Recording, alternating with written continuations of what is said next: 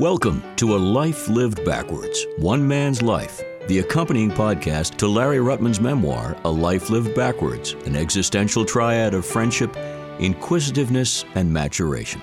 Hi there, I'm Jordan Rich with a pretty easy task and a fun one at that. I pose questions to Larry, and with that razor-sharp memory of his and a great talent for storytelling, well, you just have to settle back and enjoy the ride. Larry, today let's return to one of our favorite topics, which is the voices of Brookline, something that has become not only a pet project and a writing project, but it's really a part of your life. And so we're here to find out more about some of these voices and who they are and how they affected you and interacted with you. One that we'll start with, Justin Jerry Weiner. Tell me about that individual. Yeah, he's an amazing person. Justin Weiner, everybody calls him Jerry. Justin is an appropriate name for a guy like this. Jerry is now 97 years old, and he is still active, probably as active as he ever has been. He's an incredible guy who has lived an amazing life, and he wrote it up in a long memoir, which he shared with me, because he actually wrote something on the inside of the memoir that he sent to me and said, "Your book, Voices of Brookline, encouraged me to write this memoir." I just thought that was amazing. Because if anybody has encouraged anybody between the two of us, it's mainly his encouragement of me. Because I think of Jerry Weiner as really a role model. Maybe it's ironic that a Republican like Jerry, a real Republican, not a Trump Republican, as I'll tell, there's something about Jerry that is so real and so honest and so giving, even though he has, great self-respect for himself, and why shouldn't he? That you have to honor him. What's his background, Larry? Yeah, his background is that he comes from a family that was always well-to-do. Jerry became the head of the family company, which is called Shawmut Mills. That's its popular name. And it's, they put out knitting products and things like that. A very, very successful company. And, I can come back to his role as the moderator of the Brookline Town Meeting, which was very important in my life, and also a chapter in Voices of Brookline about that. And it's very instructive about American democracy. But first, I want to go a little bit later in the relationship between the two of us and what he's done. Jerry, as I say, was a mentor to me, but more importantly, it was his work with the Augusta, while using that word again today, New England Historical Genealogical Society, which is founded maybe in 1840 or something like that. It's old. It was mostly Yankee, but it has expanded its reach over the years.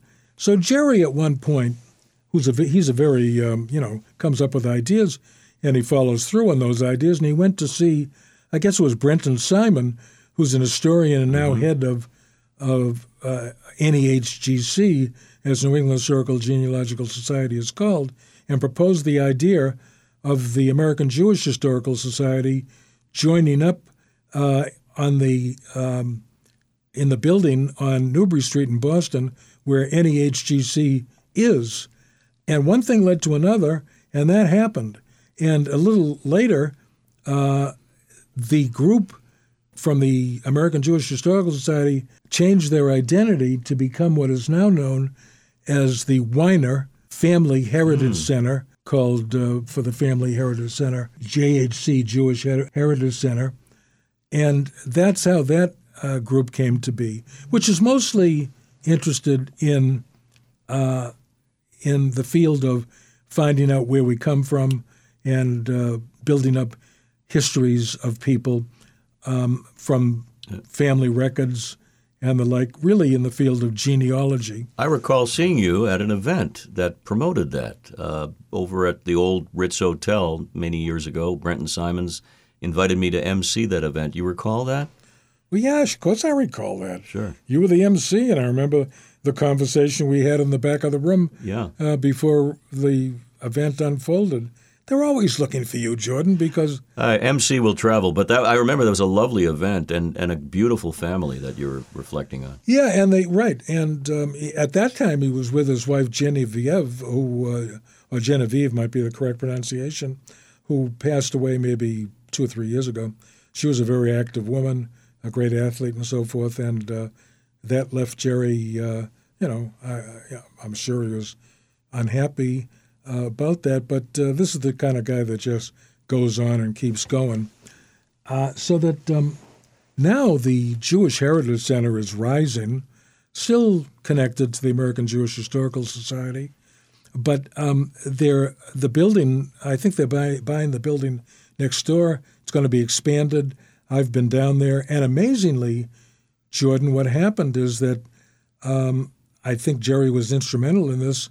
Brent and Simon got in touch with me, brought me down, and said they'd like to collect all my historical papers, anything that an historian, which I then fashioned myself as, would give their eye teeth for, and they did that. They collated it, they put it together, they digitized it, they put contents on it, and they published it on the World Wide Web. So there I am out there, and they'll do the same thing for books I've written since that time. So that was a wonderful honor. And what I did was that I established a foundation grant for the Jewish Heritage Center at the New England Historical Genealogical Society and the Jewish Heritage Center. But, Jordan, they're going to have to wait for Lois and I to pass on to the next world, if there is one, before that comes. All right, so we got several years, maybe decades to go before that happens. But that's a lovely story about Jerry, and as I say, I feel connected personally because I was involved with the event. But as far as Jerry is concerned, as I say, did his own memoir. He took a real active interest in mine, and he's been helpful on that. Not only, he's always worked his whole life on history, Jewish history, particularly generally as well, but in Boston specifically, in that field of genealogy. I told you what an amazing person he is. I don't know whether you remember that night, but when he gets up to speak and speaks extemporaneously, he makes the point better than anybody else could. He just has a way of getting to the point and telling you about it. So I would say that his effect on me, Jordan, and you'll appreciate this, I never have been a very traditional Jew in the sense of Jewish services and stuff like that. But I think one of the big reasons I've become a more culturally aware Jew is because of Jerry and my friendship with him and his interest in me. Does that? It says a lot. It really does. And I think the fact that he's lived such a long and fruitful life has been great because he's been able to do what he does, which is give back. And you reflected on that. Well, as a matter of fact, giving back is what it's all about with Jerry. His other great role in Brookline, and he loves Brookline, was that he was the moderator of the town meeting for a while. Mm-hmm. And there's a big thing going on in America about a lot of towns want to become cities, and that's a mayor and a city council as opposed to the traditional town meeting. Well, Jerry, when he was first a town meeting member. When he was elected as the moderator of the town meeting, he said what you just said. He said, I want to give back. He made a remark that it seems to me you should give back. And he has, locally, nationally, and internationally. When I talk about him being a Republican, he was the head of an organization, Republicans for Eugene McCarthy, who was a presidential candidate and a strong Democrat from the Midwest. So that Jerry, is not a strict Republican. I can't imagine that he ever voted for Donald Trump. And, he's just a guy that's straight down the line. And, the basic tenet of republicanism, of being able to do it yourself and bringing yourself up by your own bootstraps in a competitive society, that's certainly a point of view that should be honored, not the guys that are trying to tear down democracy. That builds up democracy and the idea of success. I'm going on a little bit about Jerry because I think he's an important person, but I invite you to interrupt me as you often do.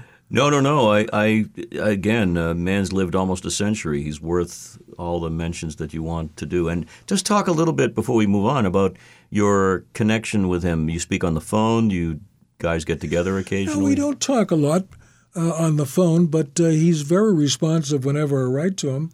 I sent him a copy of the first published or created copy of my memoir. It's about 400 pages that I sent to him. And he wrote back immediately how fascinated he was reading about my legal career, which I don't think we've touched on quite yet, at least not all of it. So whatever I do, he's like even though he's only 7 years older, that's a long time. And it's like, like a father. I look up to him. I just think he's terrific. It definitely has a place in your life. Yeah, let me tell you about some of the things he did as moderator. He allowed the discussion and the vote to bring troops home from Vietnam. And what did he use for a precedent? A precedent that the town meeting back in 1770, whatever it was, had a vote on their opinion about the Boston Tea Party. And the vote he allowed on Vietnam was the first of its kind in the United States on that issue of bringing home the troops from Vietnam. Then he was instrumental in legislation on the books. If you became a town of 15,000 or more people, you had to become a city. They turned that one around so that now if it chooses to remain a town, as Brookline has chosen, they can do that. And I myself inculcated in that type of atmosphere. I believe in town meeting. De Tocqueville, who visited this country, Alexis de Tocqueville, many years ago, said that he put it this way: the town is foremost. I'm sort of paraphrasing his words. The town is foremost, and it's unique in American society, and it's the way that people reach democracy was the essential idea that de Tocqueville gave to us. And Jerry himself says that here we care about the people all the way to the top, and he was talking about the organization of town government. Now think of this. The moderator sees it all before him when he has the town meeting. 250 people from all precincts of the town are there as town meeting members. Not only are they there, but the advisory committee, which advises on the many votes to come up, and there are a lot of them, is there. So are a lot of the town officials, all of the town meeting members, by extension, every person in Brookline, and a lot of people are out there saying things, all the committees, all the departments of the town, they're all there. And the town, and instead of a city council, they got a town administrator. The guy now, a guy named Mel Kleckner, has been there about 10 or 12 years. He's leaving. We got to find a new one. The town administrator is very important. But the town administrator can't legislate stuff. He needs the town meeting, and he needs the support of all the other groups. So I raised the question when I interviewed Jerry and one of the other moderators, a very fine moderator who just stepped down, about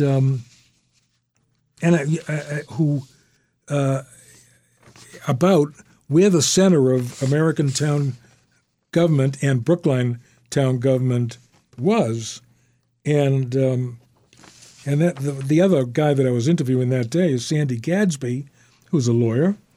Jerry is not a lawyer, but we've had some very great moderators of the town.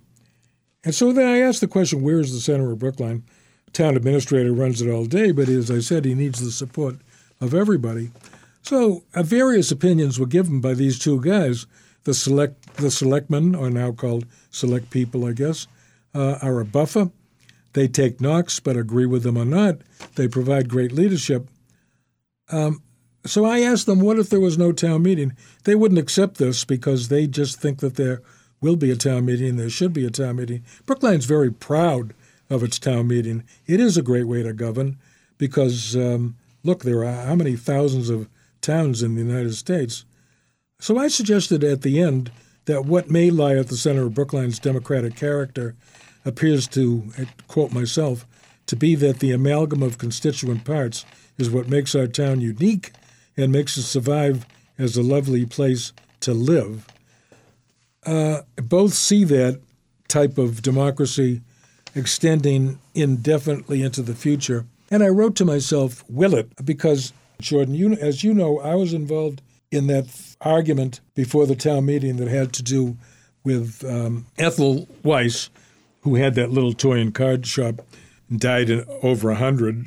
We talked about shop right across from the Kehilth Israel and very close to the devotion school, about the naming of the devotion school when they decided they would take the devotion name off of the school because Edward Devotion 300 years ago, he had one slave. So did 14 United States presidents. But in any event, I argued that before the town meeting and did not get a very good reception. I argued that her name should be attached, not a rather obscure but very effective black lady who was working in the field in the 1920s in Boston, but all over the country, and had minimal appearances. She lived in Brookline for a relatively short time. And I thought that the reception I received at town meeting, I gave a speech there, was that they had already decided what they were going to do. And it was almost like PC in the sense that they thought that naming a school like that would sort of salve their conscience about racial issues, which have been big in Brookline in the last few years. Those are other stories, having resulted in court verdicts, and these things are still going on. Well, I think that what I want to say is that this interview with Jerry and also with Sandy Gadsby, this discussion took place about 2003 or 4. I think a lot has happened in those 18 years since then, and their feeling that that democracy is going to last, I'm not really sure about that. If it does, then I don't think Brookline will change from town meeting. If democracy crumbles, either halfway or the full way in the country, then I don't know what's going to happen. I don't think the makeup of town meeting and the way they approach things is quite the same as it was. It's more divisive. It's more argumentative. It's less collaboration, less agreement.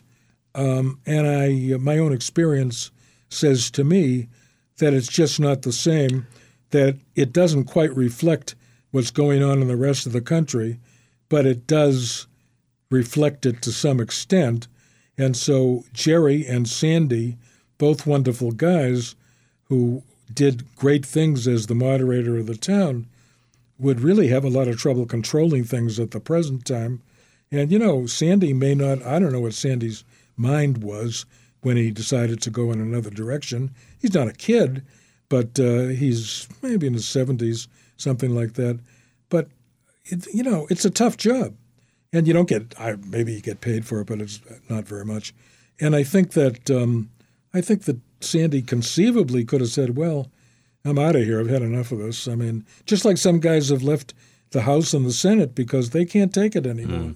So my question at the end was, will it? And I don't know whether it will, but I think that's about all I can say on it.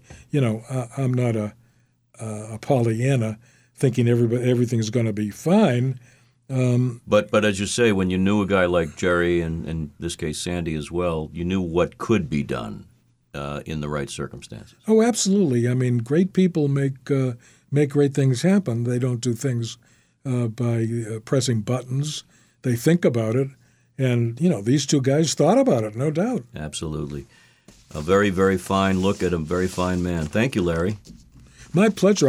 I'm really happy to talk about these Brookline people because I will say that Brookline is a lovely town, and I don't know that I appreciated where I came from when I was younger, but I sure do now with the COVID thing happening, everything politically and everything else.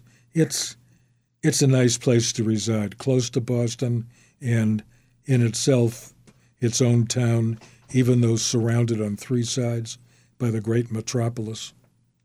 Excellent. So I think we'll have time for one more. Do you want to focus it primarily on the Marshall Smith story? Yeah. Okay, because I think that makes sense. So this will be, because this is looking at my deadlines here.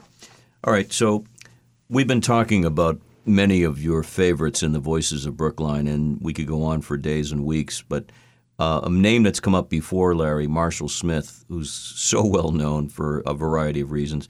You wanted to touch on Marshall, on Judy, and a gentleman named John Gallagher in today's episode.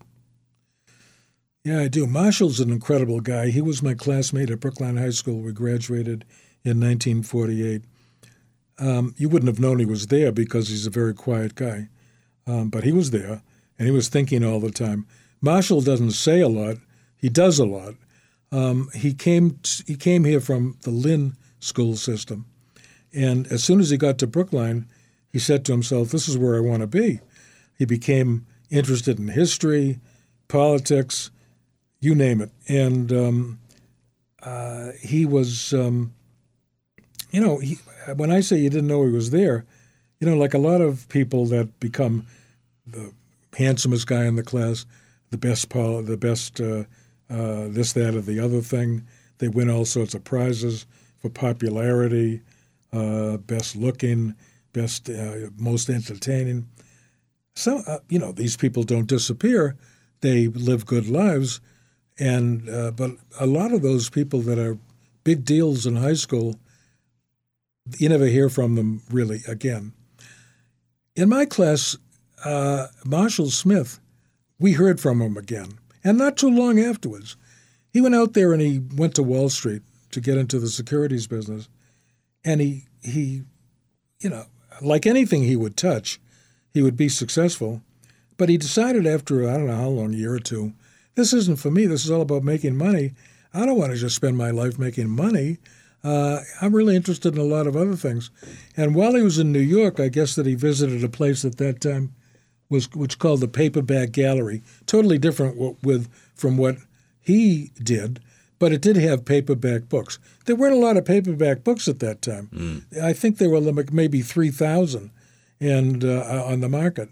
After Marshall got a hold of the idea for the paperback booksmith, suddenly there were well over 30,000, and paperbacks, which are cheap, easy to carry, you can take it any place, you can read it at home, became popular. He's the guy that made him popular. That's a big deal because these 3,000 weren't about history of science or astronomy or political science or a lot of the subjects that they became popular for. And he opened his first paperback booksmith in 1961 in Boston. Now, we graduated high school in 48. He must have graduated college in 52 or something. So then he was on Wall Street.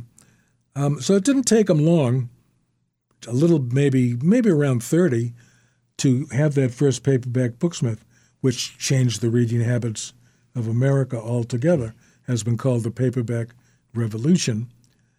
So, Marshall said, and I quote him, maybe a little off on the quote, but essentially his quote, paperback books, this was his idea, paperback books could become a foundation for the spread of knowledge and education around the country in literature, nonfiction, history, and those other things I mentioned to you, Jordan.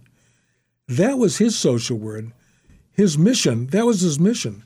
I don't know whether you call him a sociologist or an historian or a gifted marketer He's all of those things.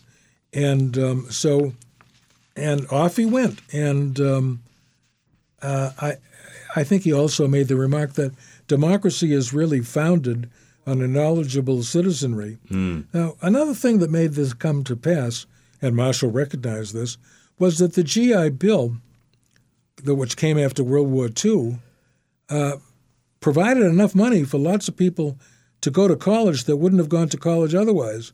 And with that education, they became interested in reading. And as I said, the amount of books expanded exponentially. So, and also, Marshall opened other stores based on the paperback booksmith ideas: paperback video, paperback learning, paperback cybersmiths. Also, I think it was called Video Smith, Learning Smith, Cybersmith. Who came up with the idea for the name Paperback Booksmith?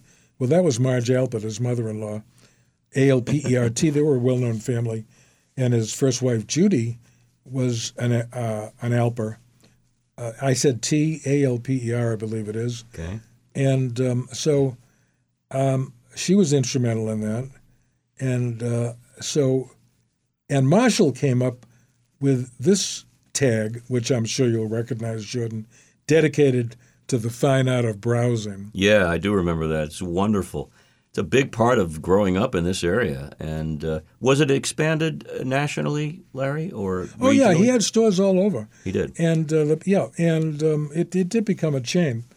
And how did he come up with the dedicated to the fine art of browsing? Well, some guy had a paperback store, but if you touched the book, you owned it. Yeah, there was an episode of Seinfeld that focused on that issue.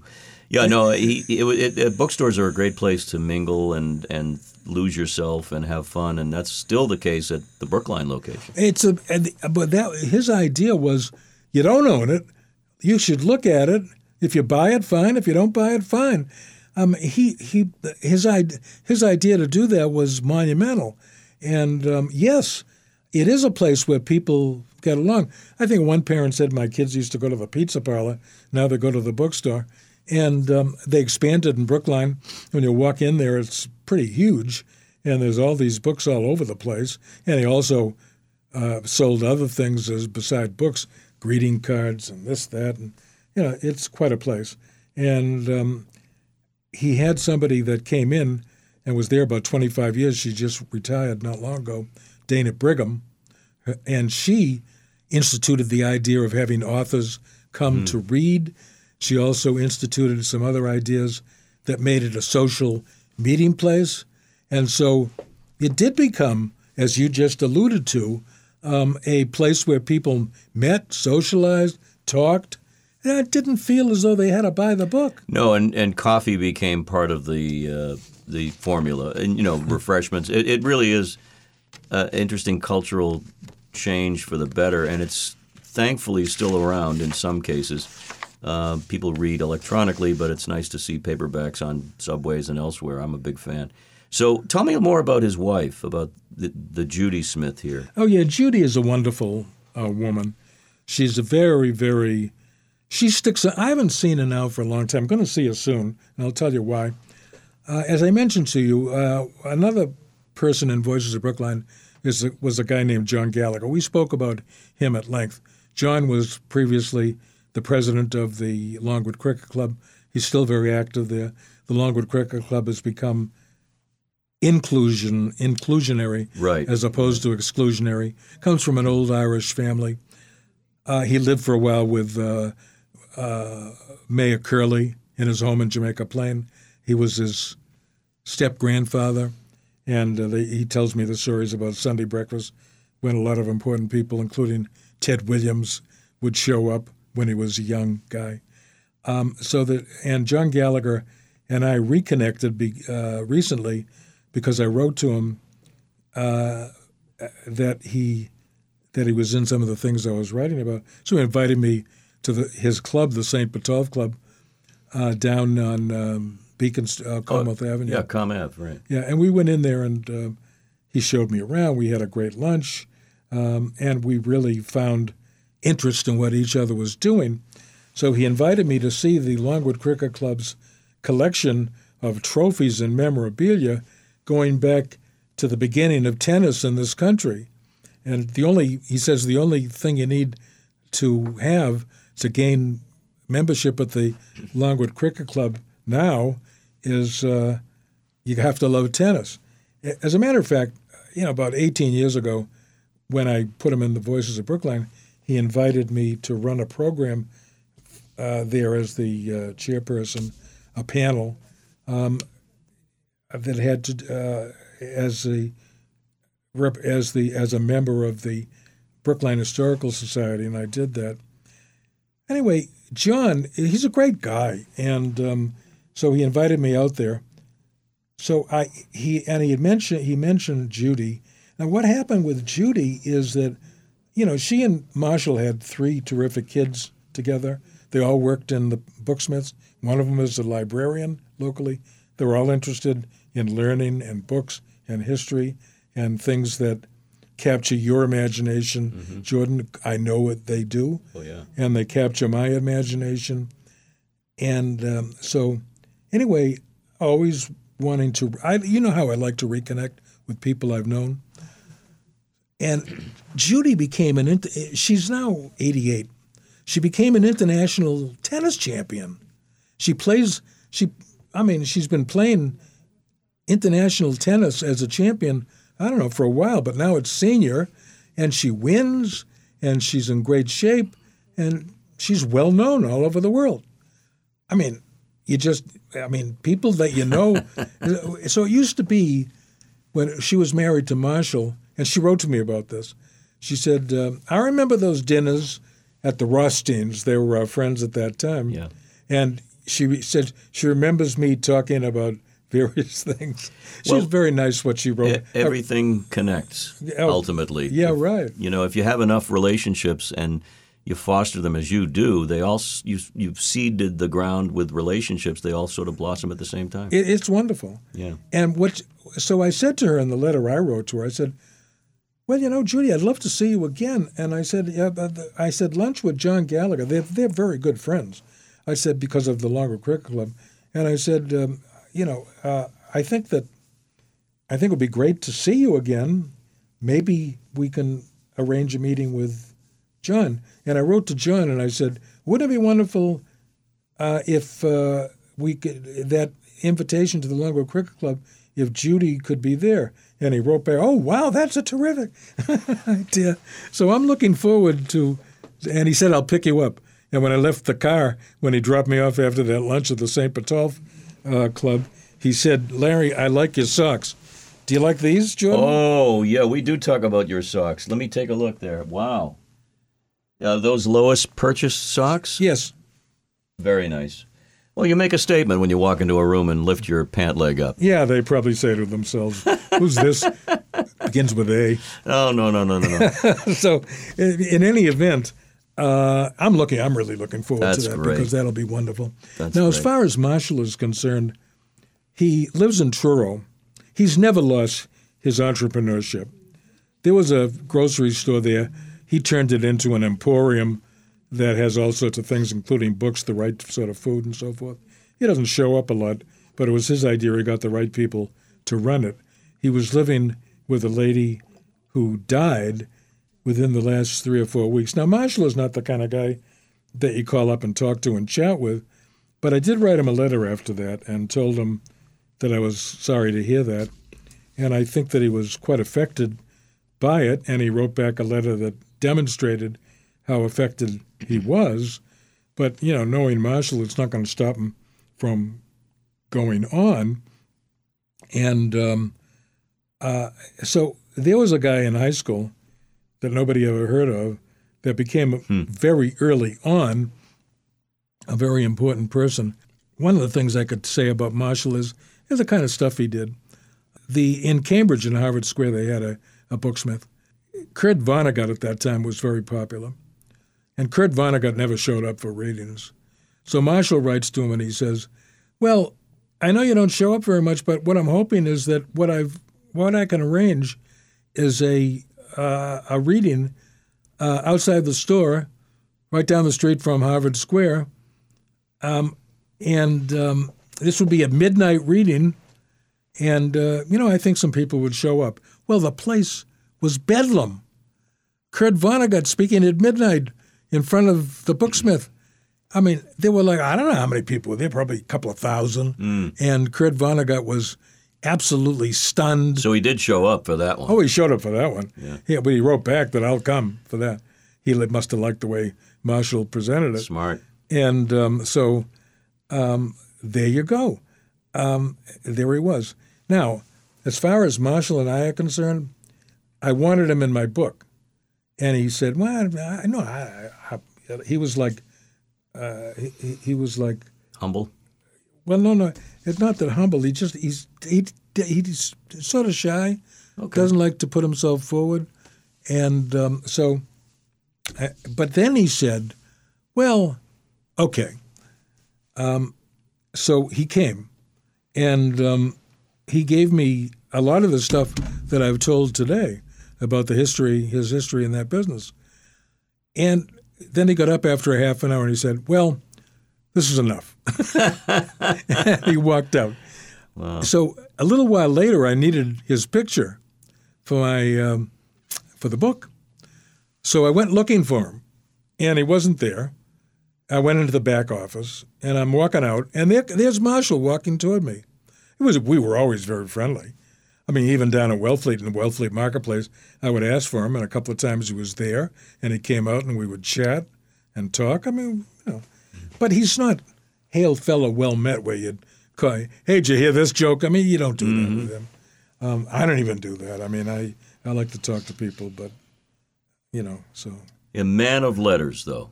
A man of letters, a man of books. Who, him? Yeah. And you. Yeah, so he's coming toward me, and we stopped to chat with each other. I said, Marshall, I need your picture for the book. So I said, how about right now? And I picked up my phone, took a picture of him. It's in the book. I said, we'll see you later, Marshall. He walked on. Probably a smart move on your part to nail him, to get him to stop still for a minute. And it's a nice picture. Absolutely. He smiled, and so that...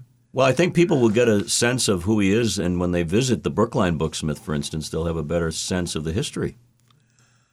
Yeah, I mean, and the legacy that he's created. Oh yeah, he's never stopped. I think he still has an interest, and but look, he's 90 years old, so he's not going to be out there working every day. Doesn't stop many 90-year-olds that I know of. Hey, I'm looking at one right now.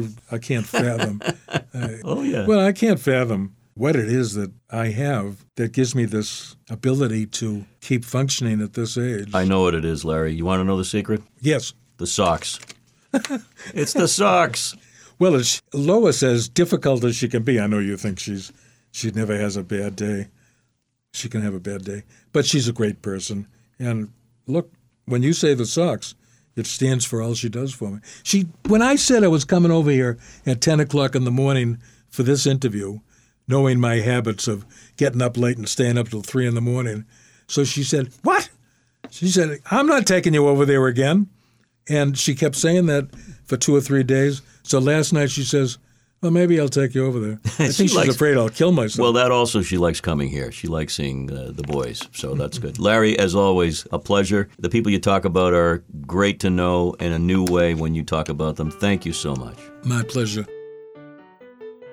This has been A Life Lived Backwards, One Man's Life, the accompanying podcast to Larry Ruttman's memoir, A Life Lived Backwards, an existential triad of friendship, inquisitiveness, and maturation.